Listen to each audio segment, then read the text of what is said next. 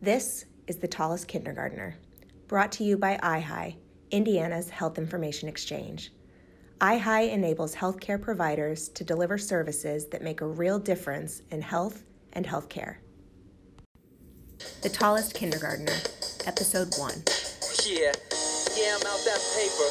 No more chasing med records. Writing so illegible that I'll be here for forever. Bought the new software, and though we use it here, I can't use it over there. Different systems everywhere. I used to chart on paper. That's CDOG MD, a physician who parodies the complications and frustrations of the American healthcare system. You can listen to this song in its entirety, as well as several others, on his YouTube channel or website. And hey, we're not nearly as talented or entertaining as ZDog MD, but we do hope to foster some dialogue in this and future episodes of our podcast about interoperability, the impacts of federal regulations, and many other topics related to health IT. Hey everybody, I'm John Kansky. I'm the president and CEO of the Indiana Health Information Exchange, but that doesn't matter. What you really need to know about me is I'm sort of a battle-weary, experienced health information exchange curmudgeon, and hoping to start this podcast series to share some ideas that I think are relevant and hopefully useful to others in the health information exchange and interoperability business. So I promise I'm going to explain the title of the series, The Tallest Kindergartner, but let me share a few thoughts first. So thinking about if you're familiar at all with national interoperability and what's going on, you know that this is a very fluid and uncertain time. And there's plenty of threats, and there's plenty of questions, and there's plenty of opportunity if you're in the health information exchange business, or you're just an organization that is trying to figure out interoperability and meet its needs. So let's spend a few minutes talking about or thinking about the last 30 years of health information exchange, because if you go back 30 years, we didn't even call it health information exchange in those days, but there most definitely was health information exchange happening as early as the early 90s. I know that because in Indiana, we work with the Regenstrief Institute. If you don't know who that is, Google it, Regenstrief. Interesting story about a guy who invented the front-loading dishwasher. Trust me, it's really fascinating.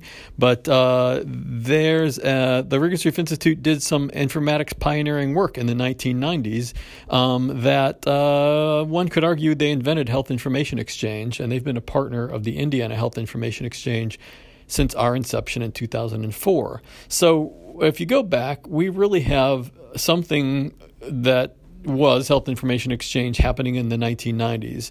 But then in the 2000s, really more pioneering work was being done. Grants were being granted from federal agencies. Organizations were proving that the technology could connect systems together interorganizationally. We were doing electronic results delivery. We were inventing, if you will, clinical data repositories. And there were what I would consider a lot of local grant-funded experiments, and that's what health information exchanges felt like, maybe until about 2010, when we moved into an era where health information exchange was more common in different markets, but people, this was the whole, is it sustainable question, and the government was giving us high-tech dollars to get HIE started in markets where it didn't exist. So this is sort of a period of building and scaling where we had single market or single state HIEs, and they were becoming common and they were becoming sustainable. And then if you think about just the last 5 or 6 years, we have the emergence of Commonwealth, we have the emergence of care equality, we have the evolution of the eHealth exchange from the federal government to a sustainable and growing not-for-profit. We have the emergence of SHIC, the Strategic Health Information Exchange Collaborative, and all those things, in my view, represent progress in national interoperability.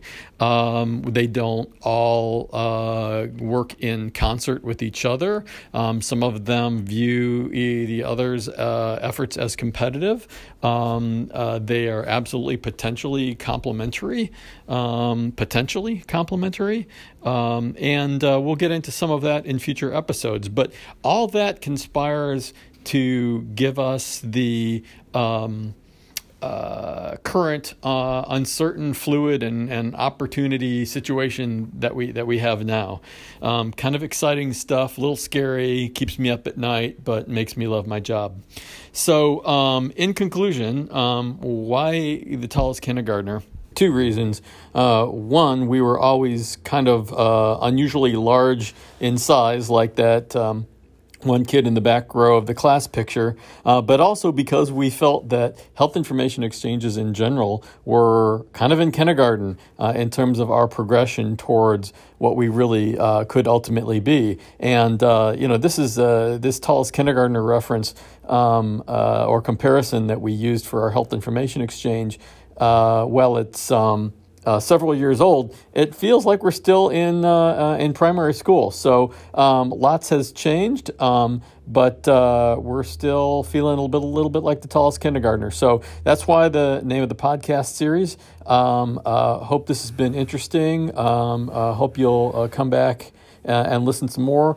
And would love to hear from you at info@ihie.org. Thanks.